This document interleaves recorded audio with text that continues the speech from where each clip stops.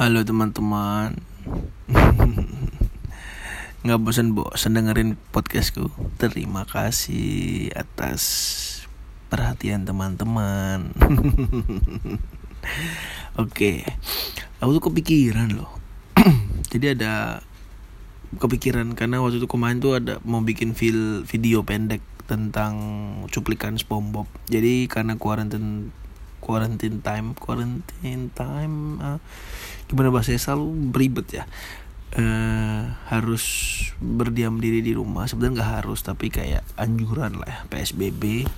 Jadi harus berdiam diri di rumah. Makanya aku nonton beberapa serial SpongeBob dan bikin video tentang beberapa cuplikan adegannya SpongeBob.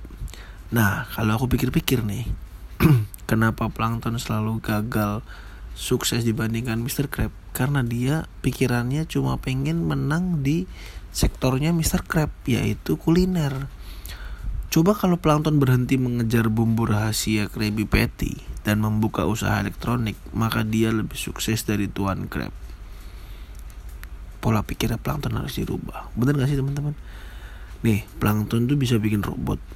Terus istrinya artificial intelligence, yang mana dia punya kecerdasan sendiri dan hidup. Bisa menciptakan alat pengendali pikiran, bisa menciptakan mobil, tank, penghancur robot luar biasa.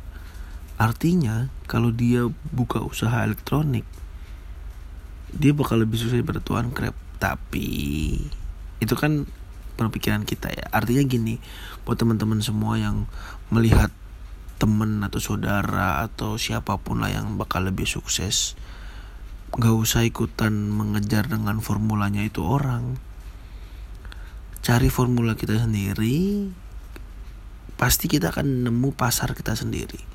Karena ya seperti ini, buat teman-teman yang dengerin podcastku, ini pasarku adalah kalian gitu loh.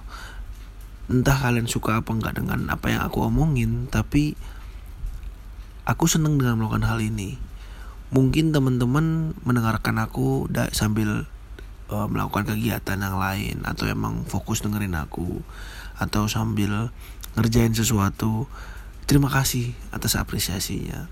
Tapi ini bukan buat aku yang kayak banyak yang nanya kan, podcast emang ngasilin duit gitu kan. Terus aku bilang sejauh ini sih enggak sih, karena beda sama YouTube kan. Kalau YouTube ada aturannya untuk ngasih duit streamingan YouTube. Kalau podcast kan enggak gitu. Dari AdLibs, yang mana aku juga belum dapat endorsan dari AdLibs, yang mana aku belum ada penghasilan dari aplikasinya sendiri, juga nggak ngasih duit banyak gitu, bahkan nggak ngasih duit sampai detik ini. Tapi aku melakukan ini karena suka dan aku suka bacot gitu. Nah, buat teman-teman yang suka melakukan sesuatu, ya lakukan sesuatu aja. Pasti mikirnya aduh nggak berhasil nih. Tenang aja men. Dari aku sering ngomong podcast ini, aku belajar cara berbicara, lalu banyak kenalan teman-teman yang aku tahu cerita-cerita mereka, dan lucunya dan menariknya adalah ada rezeki aja dari podcastku. Entah aku tiba-tiba diajak foto, terus tiba-tiba diajak bisnis ini itu, ya itulah sumber rezeki yang lain gitu kan. Makanya kalau kita berpikir, kita merubah cara pikir kita. Bukan misalkan nih aku iri sama suatu produk kopi, contoh kopi yang udah terkenal aja, Janji Jiwa. Kalau aku bikin kopi sejenis Janji Jiwa, atau aku berusaha seperti plankton yang mencuri resepnya kopi Janji Jiwa untuk bikin kopi sendiri, lalu namanya aku ganti menjadi Cambaket, belum tentu berhasil. Kenapa? Karena Janji Jiwa sudah punya marketnya sendiri. Sedangkan kalau aku datang untuk mengalahkan Janji Jiwa, ya gak mungkin dong, karena marketnya Janji Jiwa yang orang yang akan beli Janji Jiwa. Jadi marketnya Janji Jiwa gak akan ke aku. Pun kalau ke aku palingan nyoba, habis itu akan kembali lagi ke Janji Jiwa. Itu sudah market oriented gitu kan, udah ada segmentednya sendiri gitu. Nah, yang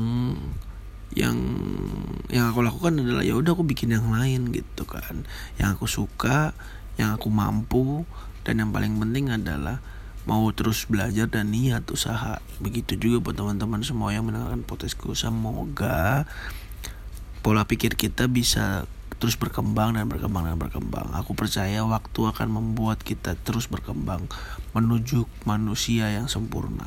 Bagi kita sendiri ya, tentu saja. Karena kalau bagi orang tidak ada yang sempurna kecuali dirinya sendiri.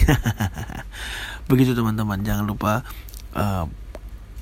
rubah pola pikir kita, rubah sudut pandang kita, lihat sesuatu dari segala perspektif. Lalu cari perspektif yang paling menyenangkan buat kita dan paling nyaman buat kita. Gitu sih. Oke, bye.